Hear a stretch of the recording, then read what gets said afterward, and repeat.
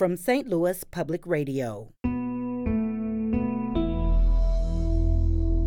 This is St. Louis on the Air.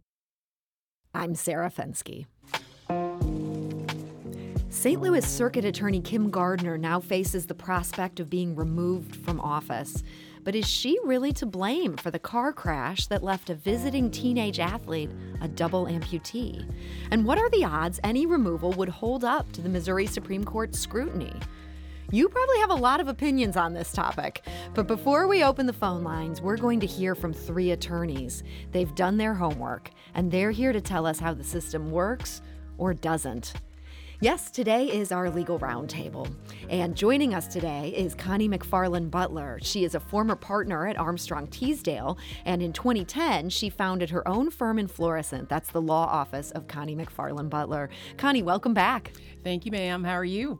Very good. So happy to have you all here. Thank you. And we are also joined today by Brenda Talent. She's a longtime attorney. She was previously a partner at the firm now known as Bryan Cave Leighton Paisner.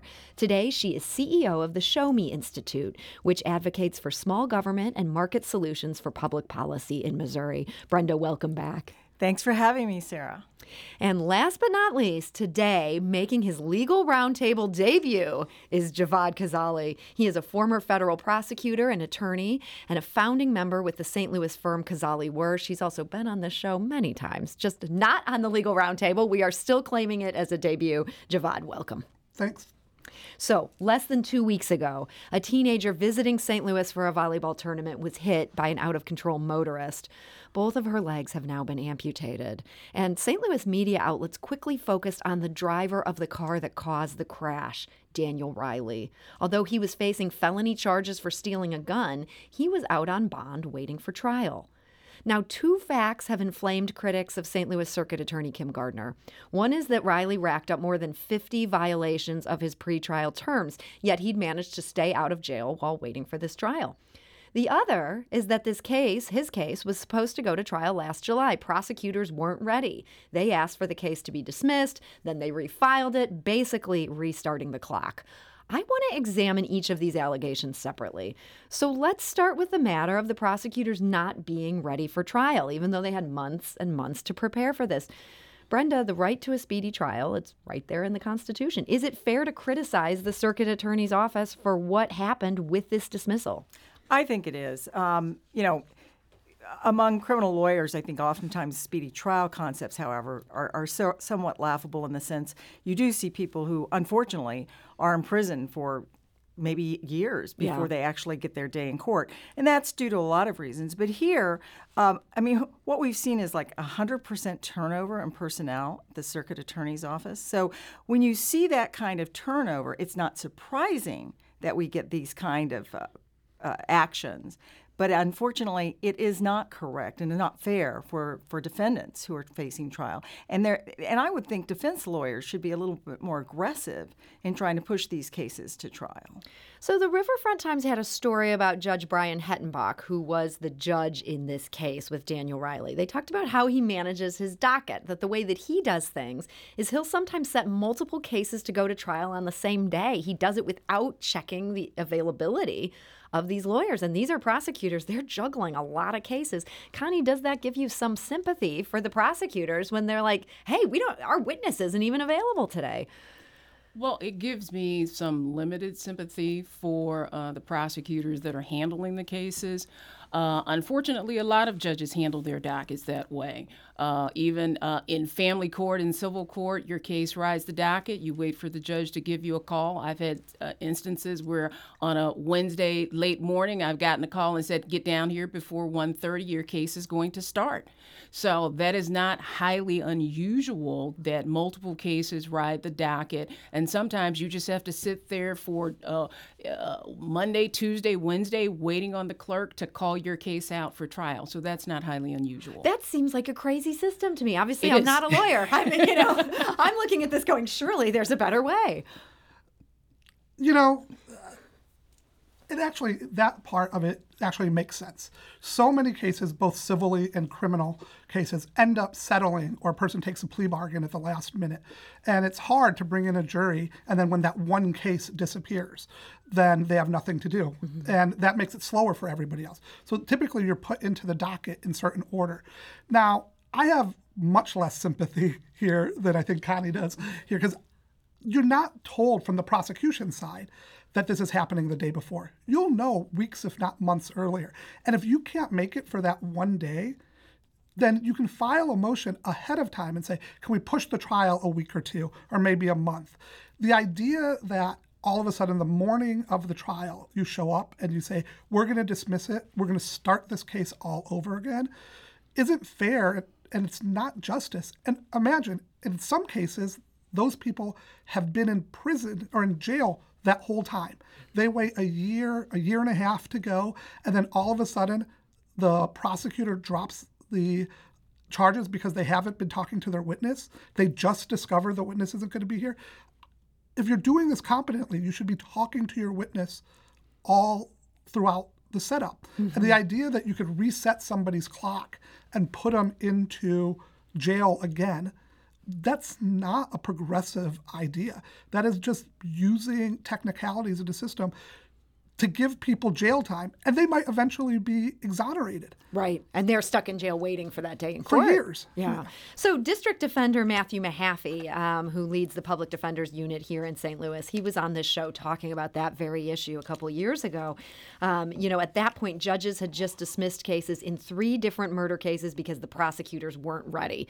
And Matt Mahaffey was talking about the burden that's put on his office, that they had to be ready to go to court, to have all of their witnesses ready, and then the rug was pulled out from under them by the circuit attorney on that day. At that point, the average number of days people were waiting in jail for these cases, 344 days on average. Now, Kim Gardner is defending her record and saying people are coming after her because she's a progressive. Matthew Mahaffey's a pretty progressive guy. You're a pretty progressive guy. I think that my progressive disappointment in this office is around the amount of time that they're leaving people in jail, about the fact that as a defendant, you have the right to discovery, to getting your evidence. People are sitting there months and months asking for the things that they are entitled to. And then at the last second, the cases are being dropped. And when a circuit attorney pulls the case, a judge can't do anything about it. A judge can't say, no, I'm not letting you dismiss. That is a unilateral action there. And all of this is, as Brenda said, all of this is tied back to the fact that there's nobody left there. I mean, most of the people we've dealt with are gone. You have people who are either new, even that second wave of hires, they're gone. And you see that there's 4,000 cases in a backlog. There was just a few weeks ago a lawsuit by the St. Louis Police Department because they had to sue because their drug evidence room was so full of drugs and nobody from the prosecutor's office could come. And there's just piles of drugs and people are getting sick. And so they're like, these cases are now statuted out. Can we get rid of this bag of weed? And if you don't have enough people, this is the exact outcome. Yeah. So this sounds like a big problem with the scheduling. On the other hand, this thing had been happening for years with the scheduling. We weren't seeing anybody saying, okay, the Missouri Attorney General is going to get involved on behalf of these defendants who are stuck in jail. In this case, we had a defendant who was not in jail. He had numerous violations of his GPS system that he was supposed to wear for at-home monitoring, and yet he wasn't in jail. Connie, dissect, what do you think was going on with this? Is this something where the circuit attorney should have made a motion, didn't make a motion? What do we know from looking at the docket here? Well, from what we can see from looking at the docket, the first charges, the first-degree robbery and armed criminal action charges were filed on September 4th of 2020. And then the case was set for trial on July I believe it's the 18th of 2022. So almost 2 years had passed from the filing of the case up to the date of trial. Now, one of the victim's father in this case indicates that the trial did not go forward because the assistant prosecuting attorney indicated that she had just come back from her honeymoon. And she was not prepared to go to trial. Now, there are others who will dispute and say that certain witnesses were not available, but that's what the victim father says. And after the case was dismissed, it was then refiled. From what I can gather, in the first case before the dismissal, this young man a motion had been filed before the judge and indicated that this young man had at least 25 violations on his GPS monitoring system. And this was brought to the judge's attention, and a motion to revoke the bond was put in place or filed by the circuit attorney's office, and then that motion was denied. Now, once the case was refiled, it does not appear that there is a written motion to revoke his bond or his bail.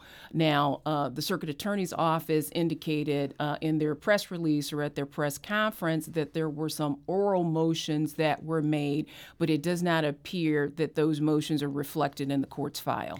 Yeah, I mean, I know people who have been combing through these files trying to figure out, was there a motion to revoke in this case once it was refiled? Was there not?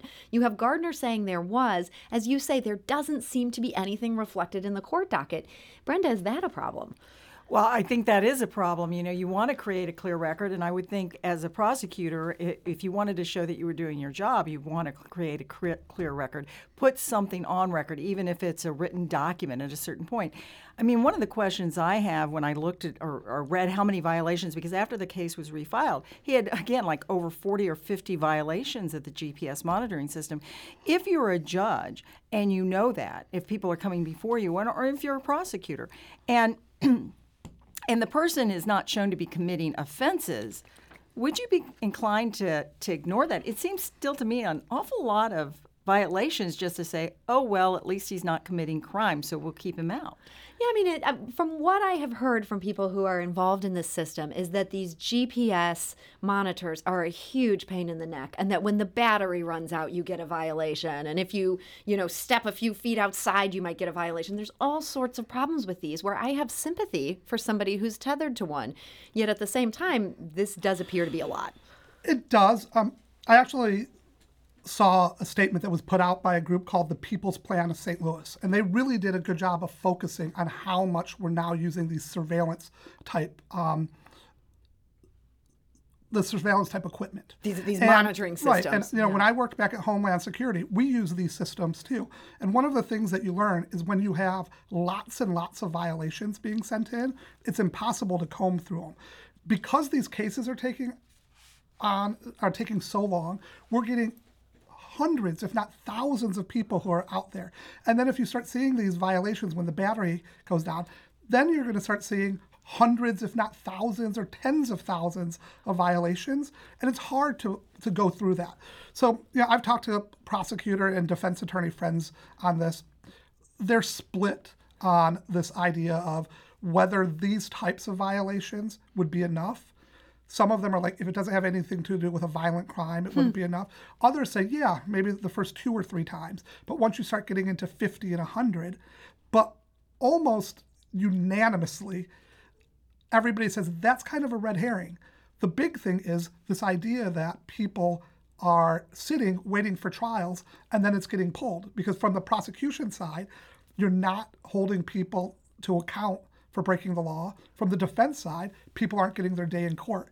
And when you have that type of dysfunction, that's when you have to rely on ankle monitors. And once you have too many people on ankle monitors, I mean, I bet you there's thousands of people in St. Louis on ankle monitors. I'm sure that's right. You can't control that. And we've just now farmed this out to a surveillance state. So to you, this all comes down to these delays, this idea that if you are waiting this long to get these cases to trial, you have so many people who are going to be committing so many violations, it's impossible to tell which are serious and which aren't. What do you make of that argument, Connie? Well, I think that he does have a valid point. We're at a point where so many individuals in society are wearing these GPS ankle monitoring bracelets, and then I guess another factor that you may want to take into account that over the course of this case, this would have been at the height of COVID, and so you had judges who were reluctant to incarcerate individuals and place them in jail because of the COVID-19 virus. And so you have even more people being placed on ankle bracelets to keep them out of jail. So that's an excellent point. I mean, this was a really complicated time that our court system was dealing with. I do want to go back to this question of, if motions were made orally or not, because this seems to be a big question that people feel gets at the heart of whether or not Kim Gardner's answers to this situation have any credibility. If a motion was made orally, should a court stenographer have recorded this as a motion to revoke bond? Should this have gone in that docket? Is that just not how things work in St. Louis? It's not how things work in not just St. Louis, but in other places here. Typically, when you talk to a judge, there's two different ways to do that. What people are used to seeing is the whole, you go in front of the judge, the court reporter's there, you're in the courtroom, the bench is there. But often a lot of these things are dealt with before court starts, where the attorneys just go into chambers, sit in the office of the judge, and talk them out. So there is a possibility that happened in chambers. The prosecutor made the pitch, the defense attorney made the pitch, the judge said, I'm inclined to go this way, and it doesn't show up on the record. Once you get to this many violations, I would think it's good practice after the first or second time to file a motion in court, either ahead of time or what happens at the end of a hearing is you write out an order. So I would write down, today we had a hearing, defendant was present, prosecution made request for bond revocation, judge denied, and do it handwritten, and it gets scanned into the system. There's nothing like that. So that's something the court should have done. I know Brenda was also saying the prosecutor should have also put this in writing, if only just to cover themselves. Right, and I would also add, it's interesting to me that the defense lawyer has a clear recollection of one request. That's right. But the no defense other. lawyer, we should say, has come forward to Right. say, yes, there was this one discussion. And I would also think, as a defense lawyer, I would keep my records pretty clear, and there wouldn't be an ex parte motion to revoke the bond, right? I should be present. I should have some recollection. I should have something in my record. So I find it interesting he only recalls one time that this was asked for. I will take the counter on that. If I'm the defense attorney and there's a motion and I want it, I wouldn't want a record of that anywhere, because if they bring it up again and there's a new judge, I don't want the judge going back and seeing that this has been brought up before. So it's to my advantage not to have it written down. And if that happened... No, I mean in your records. Oh, in my own personal I'm records. saying you would have, correct. you would be able to answer the question sure. if the news people ask you, well, how many times? Yeah. For sure. Let me refer to my records. Brenda, you make a good point there. We are talking today to our legal roundtable. That is Brenda Talent of the Show Me Institute. We're also joined by Javad Ghazali of the firm Ghazali Wersch and Connie McFarland Butler of the law firm of Connie McFarland Butler. When we come back, we're going to talk about the quo warranto process that could remove Kim Gardner from her office. This is St. Louis on the Air on St. Louis Public Radio.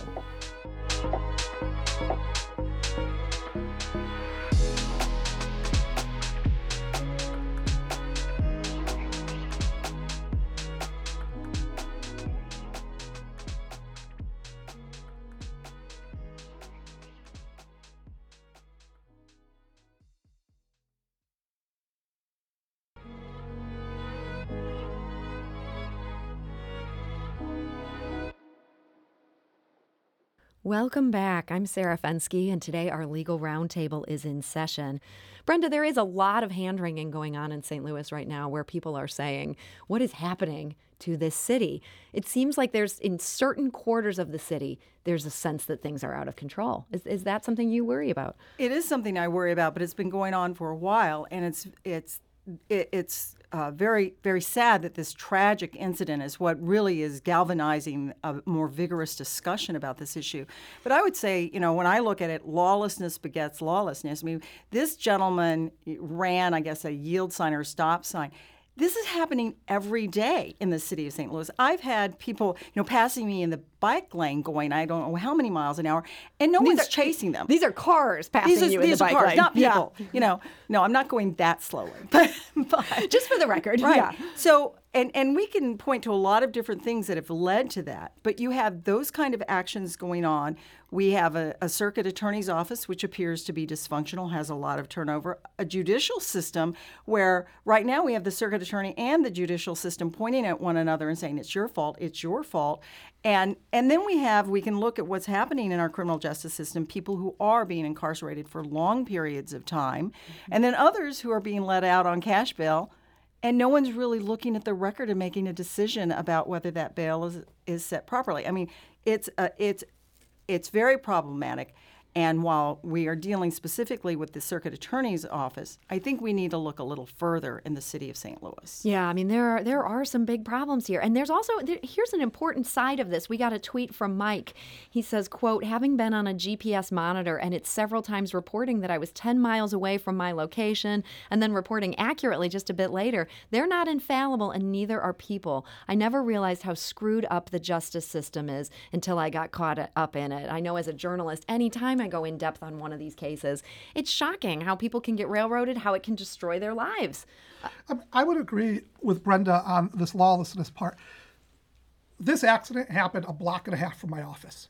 I drive past that spot every day. And on the weekends, there are cars doing peel outs downtown, doing all this. This has been going on for years. And we have more police in St. Louis per capita than anywhere else. I don't see any police down there. Like on a Friday and Saturday night, you don't see any police down there. Now, every so often you'll see the city's finest, which are the same police, but now getting paid extra money to be in private security. But they're still not down here. So I want to make sure we don't fall into this trap of now we need more police. No, we need the police that we have here to do their job. And we know that this type of accident exploded for two reasons. One, the original press release that the circuit attorney's office put out. It was awful. It basically centered herself rather than the victim. And that's when you saw a lot of the politicians come out. But two, this volleyball tournament, I remember right before COVID hit, I took my daughter with her Girl Scout troop. I put a table up at the corner where Pie is. During the volleyball tournament, she sold 400 boxes in 30 minutes. The idea, these groups aren't going to come back to St. Louis if this keeps happening. So my question is, where are the police? There are a lot of them. We spend so much of our budget on it. This is a specific area that has a problem. No police. But don't we also have the circuit attorney basically communicating to the police, don't bring those cases to me because I'm not going to prosecute them? I think that is an issue to look at, whether that's a manpower issue or that's a policy issue. I'm basically also saying that just the presence of the police. You're not going, if you have a police officer within a few blocks, you're not going to sit in the middle of Market and Tucker and do 3 minutes of donuts. One should hope not. Let's go to the phone lines. Jenny is calling from Webster Grove. Javad had been asking, where are the police? I think Jenny has a slightly different question, maybe along the same lines. Jenny, hi, you're on St. Louis on the Air. Yes. Well, my question is, where's all the staff? Why is the circuit attorney's office so short-staffed? Why have people been leaving? Is it the culture of the office? Because Kim Gardner's the leader, and if you have a poor leader, people leave, and that's not good. So that's my question. Jenny, that's a great question. And, there have been some news reports. I think there has been more than 200% turnover in that office. That appears to be fueling so much of this. Javad? Yeah, I think it's a comparison that you can make between the city's circuit attorney's office and the county's. Those were both total 180s and change in attitude from the previous person. With Wesley Bell's office, we saw barely any turnover. There were 3 or 4 people at the beginning who either resigned or were fired. In Kim Gardner's office, at the beginning, there was mass firing. A whole bunch of people that had a lot of experience that were told to let go. 2 of the people who ran for the same position as her worked in that office. They were both told to leave. And then when you don't have enough people, there's got to be a culture issue over there. And then when new people come in, they're given an insane number of cases. And when you don't have enough people, it just, that you said before, lawlessness begets lawlessness. Delay begets delay. Well, I would also add that I think my perception is that this office was politicized, that there was a political agenda that Gardner clearly articulated when she ran for office, and she began implementing that, which would make, I would think, career prosecutors more apt to leave the office. The other thing we forget is that as you have this kind of turnover, you don't have the senior staff to train these newly admitted bar lawyers to how to try a criminal case. And criminal cases are difficult, and it takes some experience to know how to prosecute them effectively. I mean, this is very hard work. And as you say, when you lose those senior prosecutors, that creates such a ripple effect. But, you say the office came in politicized. I think, the voters had a clear choice here. They had Jennifer Joyce's sort of heir apparent, Mary Pat Carl, was running for this office. And they chose Kim Gardner because they were unhappy with a lot of things that had been happening in the city of St. Louis. They chose her twice. Yeah, I mean, she ran in 2016, and then she ran again in 2020, and she won by 74% of the vote. So clearly, there is a large segment of St. Louis City that, at least at that point in time, they were satisfied with the job that Kim Gardner was doing, and they wanted her to remain in office for another, 4 years. Yeah. And that leads us to this quo warranto process, where the Missouri Attorney General has now said, okay, I know that Kim Gardner was fairly recently reelected, but I think her term needs to end now. Now, this was an obscure term. Actually, former Circuit Attorney Jennifer Joyce was a guest on this show last month here as a panelist. And she was talking about this legislation that is now pending down in Jefferson City, where they want to create a special prosecutor to take over all the work of the St. Louis Circuit Attorney's Office. Jennifer was saying if they want to do this, and she was not saying that she thought they should do this, but she was saying if they want to do this, the right way to do this is the quo warranto process. Now we're at a point where we have a quo warranto process. Connie, do you see a path here that could see Kim Gardner being removed from office? Do they have the kind of case that they're going to need under the way this law is written? Well, I think that if you take a look at the petition that was filed by the AG's office, it is a pretty persuasive petition, and they do lay out a good case. However, if you take a look at the statute, and also, I guess, what the AG's office is leaning towards is that they want to demonstrate that she was willfully negligent.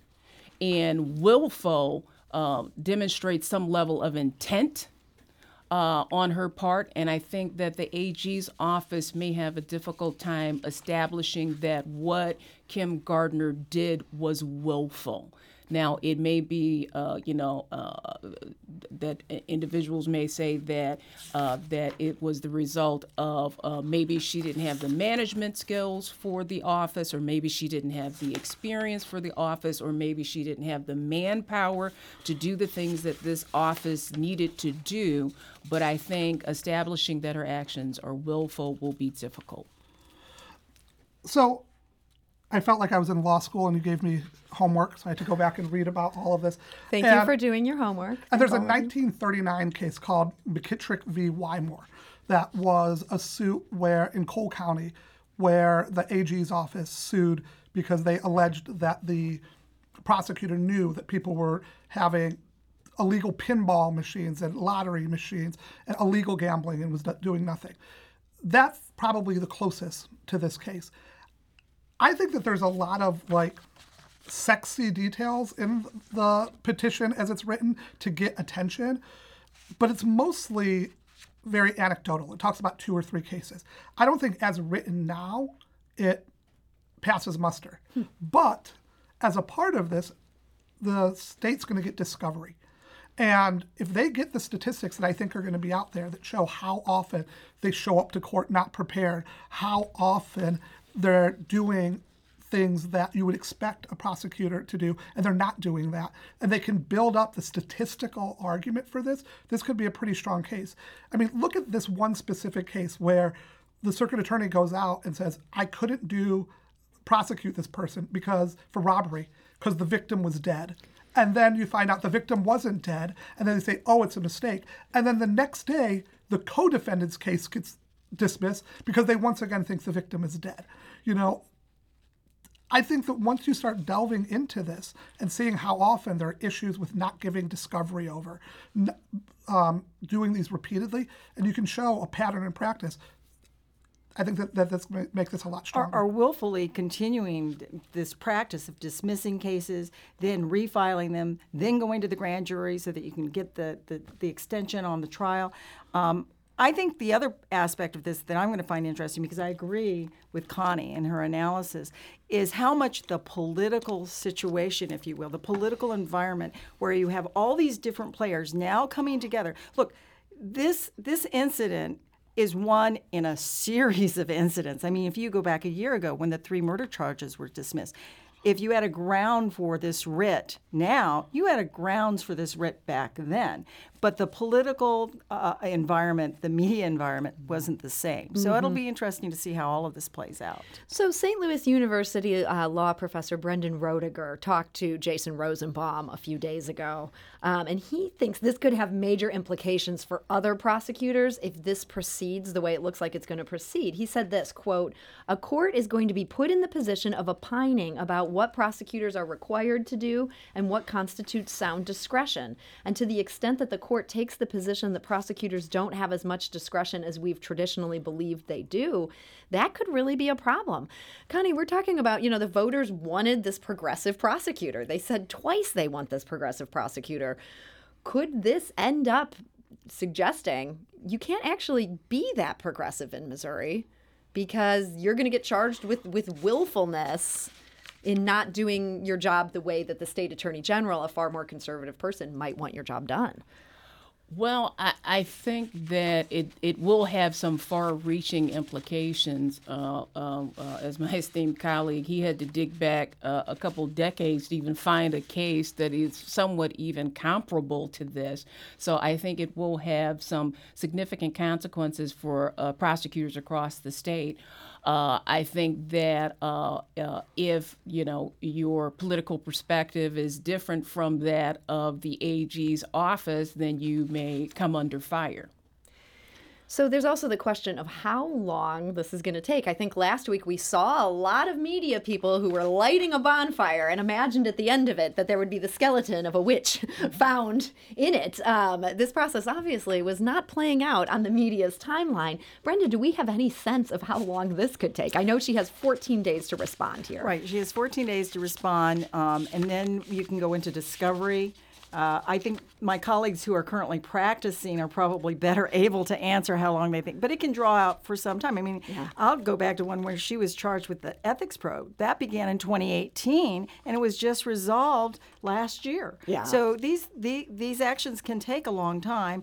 And, of course, the judge, however, could expedite the process. He can give them shortened timelines because of the nature of what they're trying to do and say that this is such a critical office. We're going to have expedited discovery, expedited briefing, and a decision will be issued. But that seems like that might hurt what Javad is saying, what the Attorney General needs here, which is he needs to dig in to build a better case. Sorry, Connie. Oh, and I was going to say that the AG has already filed various motions, which gives the signal that they're doing this on an expedited timeline. Typically, when an individual is served with process, they have 30 days in order to respond. And they've already filed a motion to shorten that time period to 15 days, and the judge has issued the order on that. They've already filed a motion to shorten discovery. Typically, if you're served with discovery, you have 30 days to respond. They've asked the court to shorten that to 15 days. They have already issued a notice of her deposition. She hasn't even been served, and they filed a notice to depose her on April the 23rd, and they filed a motion with the court to set this for trial in June of 2023, indicating that they believe that it's going to be a 10-day trial. So all of that has already been filed, and Ms. Gardner has never even been served. Now, I'm having some flashbacks now that Brenda has reminded us of this attempt to disbar her previously. She filed a federal lawsuit trying to stop that. There were a whole bunch of legal machinations that went on. I know this process hasn't really played out since 1939, but is there any precedent that she can take this to a different court and try to stop this or slow this? I mean, you could always file whatever you want to file. My big question is, who's going to defend her? Is this going to be somebody within her office that's going to do that? Are they going to have to go and get outside counsel to do that? Who's going to pay for the outside counsel? Is the taxpayer going to pay for that?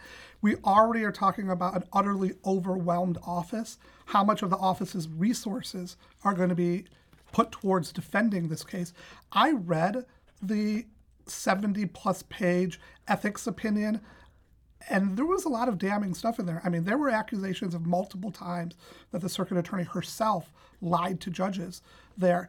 At a certain point, we have to wonder, is this, and I think Brenda brought up this whole, now we've got judges and prosecutors pointing at each other. How are we going to have fair trials after this?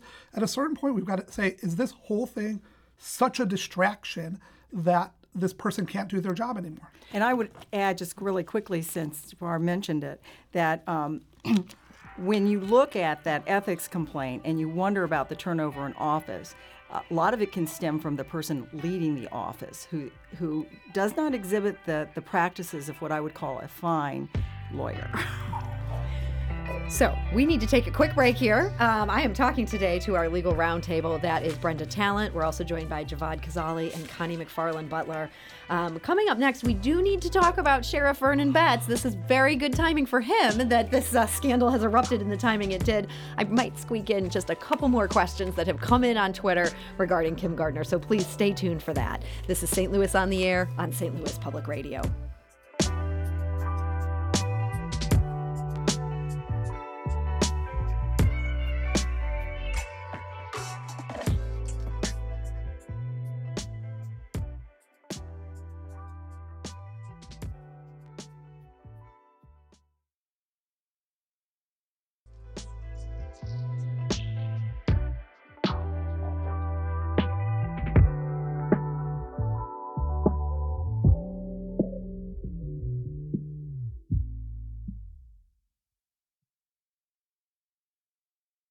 Welcome back. Our legal roundtable is in session today. That includes Connie McFarland Butler of the Law Office of Connie McFarland Butler and Florissant, Javad Kazali of the St. Louis firm Kazali Wersch, and Brenda Talent, who's the CEO of the Show Me Institute. We're talking about Kim Gardner. Before I change subjects, and I promise I will change subjects here at some point, we did have a question from Twitter. If Kim Gardner were to resign, who replaces her immediately? Now, we know that this pick ultimately goes to Governor Mike Parson. What happens in the short term, Brenda? Any thoughts on that? I would think that they already have someone in the office who's a senior attorney who would be the acting circuit attorney if she has to step down. And then in the longer term, Javad, do we know anything about the process for this replacement? I mean, it's the governor's ability to He put just whoever he picks. wants. Yep. My guess is they probably already have somebody in the hopper. Absolutely. Somebody has been picked out. So, all right, last question on Gardner. If a judge removes Kim Gardner, could she still run for and be elected? I think she can. She can. Okay. She can. It'd be Come interesting. back, kid. Yeah, there you go. I see the slogan right here. All right. Well, I do also want to talk about Sheriff Vernon Betts. He is being sued by a deputy. This deputy alleges workplace discrimination and retaliation. Steve Chalmers was demoted in November 2020 after 7 years as a deputy. He filed a lawsuit detailing this all last September. When Chalmers asked the sheriff why he'd been demoted, he was told it was because he didn't have a single sign supporting the sheriff's candidacy in his yard. Now, Chalmers' attorney, this is Gerald Christmas, who many of you I think know, pretty prominent attorney in town. He's obtained an audio tape in which someone called the sheriff, interrupted him while he was watching Mulan. That's a detail I like. Asked him about the demotion. And the sheriff then repeatedly used racial slurs while referring to Chalmers. This is obviously an ear-catching piece of audio. Will this actually have an impact on the legal case? So this was filed as a Missouri Human Rights Action claim arguing that there's racial discrimination, even though you're talking about one African American against another. And it cites well-known ways that this could happen. But when I read this case, the first thing that jumped out to me is a federal First Amendment retaliation claim. I mean, this seems outrageous. The idea that you would have somebody who's on the government payroll who isn't in a political role and say, if you don't support me, I'm going to end your career. That's not the type of stuff that should happen in America. That's like the type of stuff that you see happening under the Taliban and other countries. And to say that if you don't express your political opinion in the way that I want, I am going to take my position with the government and use that to injure you. This is bad, and I've got to imagine, Vernon Betts, especially when he was writing his statement about Kim Gardner and what he thought about that she did. Well, he must have been sitting in a room going, "Thank God this all happened, and nobody can look at this type of stuff." So my only question is, what type of Disney movie he was watching when he wrote that statement. When he wrote his statement. So it's been kind of an open secret in St. Louis for forever that there's a political patronage system here and that elected officials can hire people because of past political support. They're hired outside that civil service system that puts in all sorts of disciplinary rules in place. Under that system, can they also be fired for a lack of political support? Brenda, does this go both ways? Well, I won't answer your specific question. When I read this, my reaction was, if you wanted to get rid of the guy, you could have just fired him. Don't demote him. You could have demoted him. Keep your mouth shut. I mean, the application for the sheriff's office specifically says it's an employment at will position, and so yeah, it is a patronage job, and just the actions here are what I would consider incredibly stupid and very inappropriate. I do think that there's a line, though, between the political patronage job. You're talking about hiring my chief of staff, who I want to be politically lined up. This is a law enforcement position. The sheriff's department in St. Louis is very different than the sheriff's department in Madison County. Basically, what the sheriffs are is they serve warrants, they serve summonses, they are bailiffs in court. The idea that the guy standing in the courtroom with the gun, who it's his job to protect everybody in case somebody who comes in the door and wants to kill a judge, isn't chosen based on their abilities. He's chosen on what sign he puts up. Imagine if we did that with the Secret Service. Donald Trump could just, when he was president, could just pick whichever guy had the brightest red hat. That's nuts. But apparently that's what this office is. Yeah, I think that is kind of how a lot of things happen in the city. Connie, I want you to jump in here. You have a look on your face of... Well, I mean, I do agree that the conversation that was taped, that those were horrible words that the sheriff used. But I would also kind of like to bring it into context. It appears that the sheriff was at home watching a movie. Someone telephoned him, pretending as if they were a friend, having a conversation with him. And he used these words in a conversation, which, like I said, it appears that he is talking to a friend when he's having this conversation. He's not in the workplace. It does not appear that he used these words in the workplace or that he made these derogatory comments towards this gentleman while they were on the job. I have a question as to whether or not this is a proper Missouri human rights case. What if he said what he said, was that wrong? Absolutely, it was wrong. But is it a proper Missouri Human Rights Act case? Under the Missouri Human Rights, it's illegal in employment to discriminate against a person based upon race, color, religion, national origin, ancestry, sex, disability, or age. And in this case, it appears that the discrimination isn't necessarily because he's African American. The discrimination is because you did not support me. You didn't vote for me. You did not campaign for me. The Missouri Human Rights Act does not protect individuals against having a bad boss. Yeah. You have to, the discrimination has to fall within that certain category, and it doesn't sound like that in this case that it passed muster. And so, Connie, do you share Javad's perspective that maybe he should have filed in federal court, made this a retaliation or a First Amendment claim?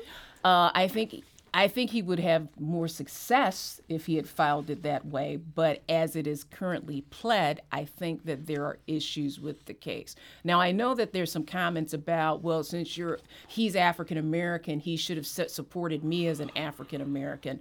But when I read all of this, it all comes down to, you didn't support me, therefore I'm going to make your life hell. I find myself wondering, though, as much as I trust both of your interpretations of this, that this is not probably the right venue, this is not the strongest legal case. If this had been a white sheriff caught on tape saying these terrible racial slurs, not only would his career be over politically, but I have to think that that would make for a much stronger case in court, too, that no jury is going to then defend a sheriff who would say those things. Is there a difference because the sheriff himself is black?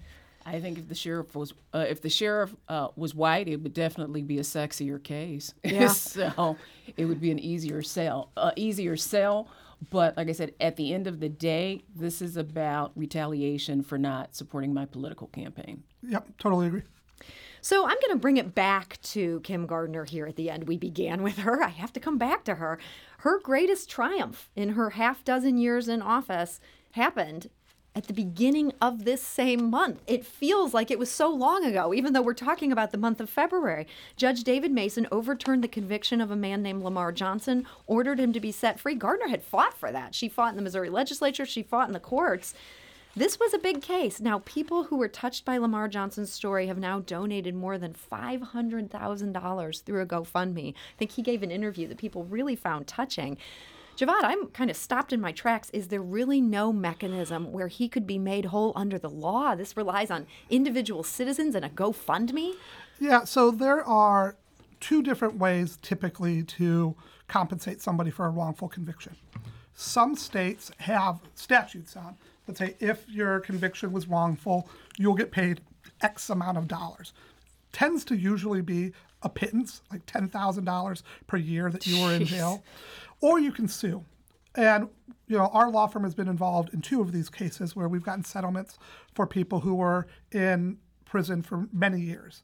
The average settlement number or jury number for one of those cases is about $370,000 a year, and the range goes from about $100,000 to $500,000 per year. But to do that, you have to jump through a lot of hurdles. And one of them is something called absolute immunity. You can't sue a prosecutor or a judge for doing something wrong. And then you've got qualified immunity against the police.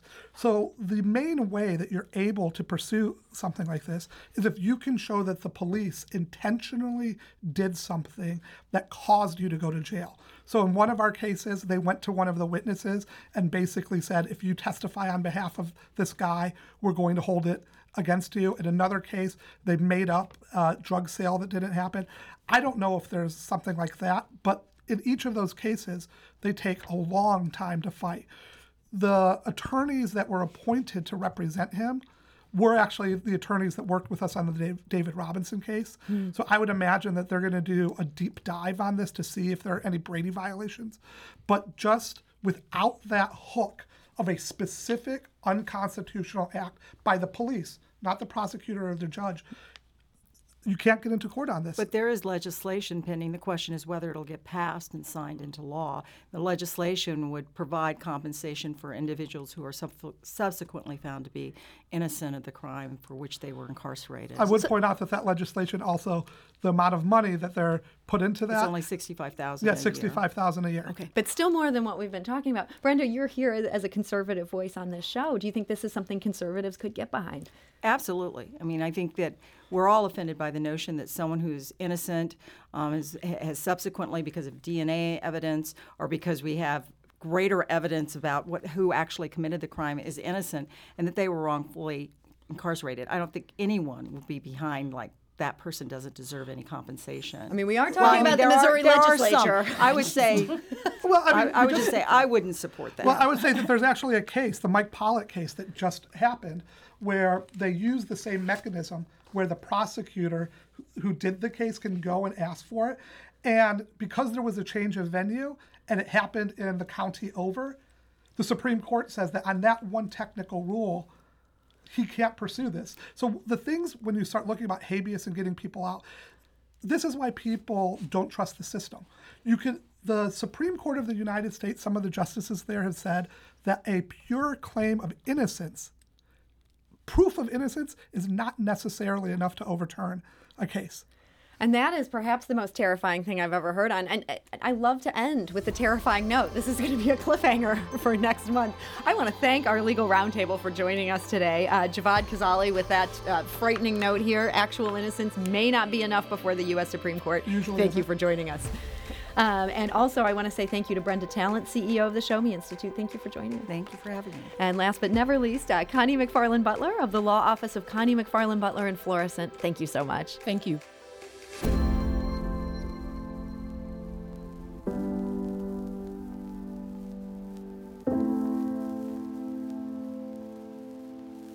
This episode was produced by Alex Hoyer and Sarah Fensky, with audio engineering by Aaron Dorr. Podcast design by Aaron. Our production intern is Avery Rogers. Our executive producer is Alex Hoyer. St. Louis on the Air is a production of St. Louis Public Radio. Understanding starts here. Our podcast proudly supports St. Louis artists by using music from Life Creative Group. Do you find yourself regularly listening to episodes of St. Louis on the Air? Suggest us to a friend you think might enjoy our conversations. And leave us a review and rating on Apple Podcasts on the App Store. It's the simplest way to help people discover our show. Thanks. St. Louis Public Radio is a member-supported service of the University of Missouri St. Louis.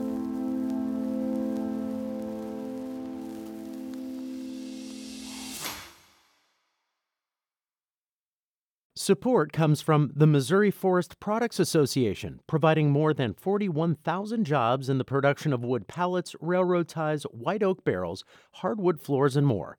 Details at choosewood.com.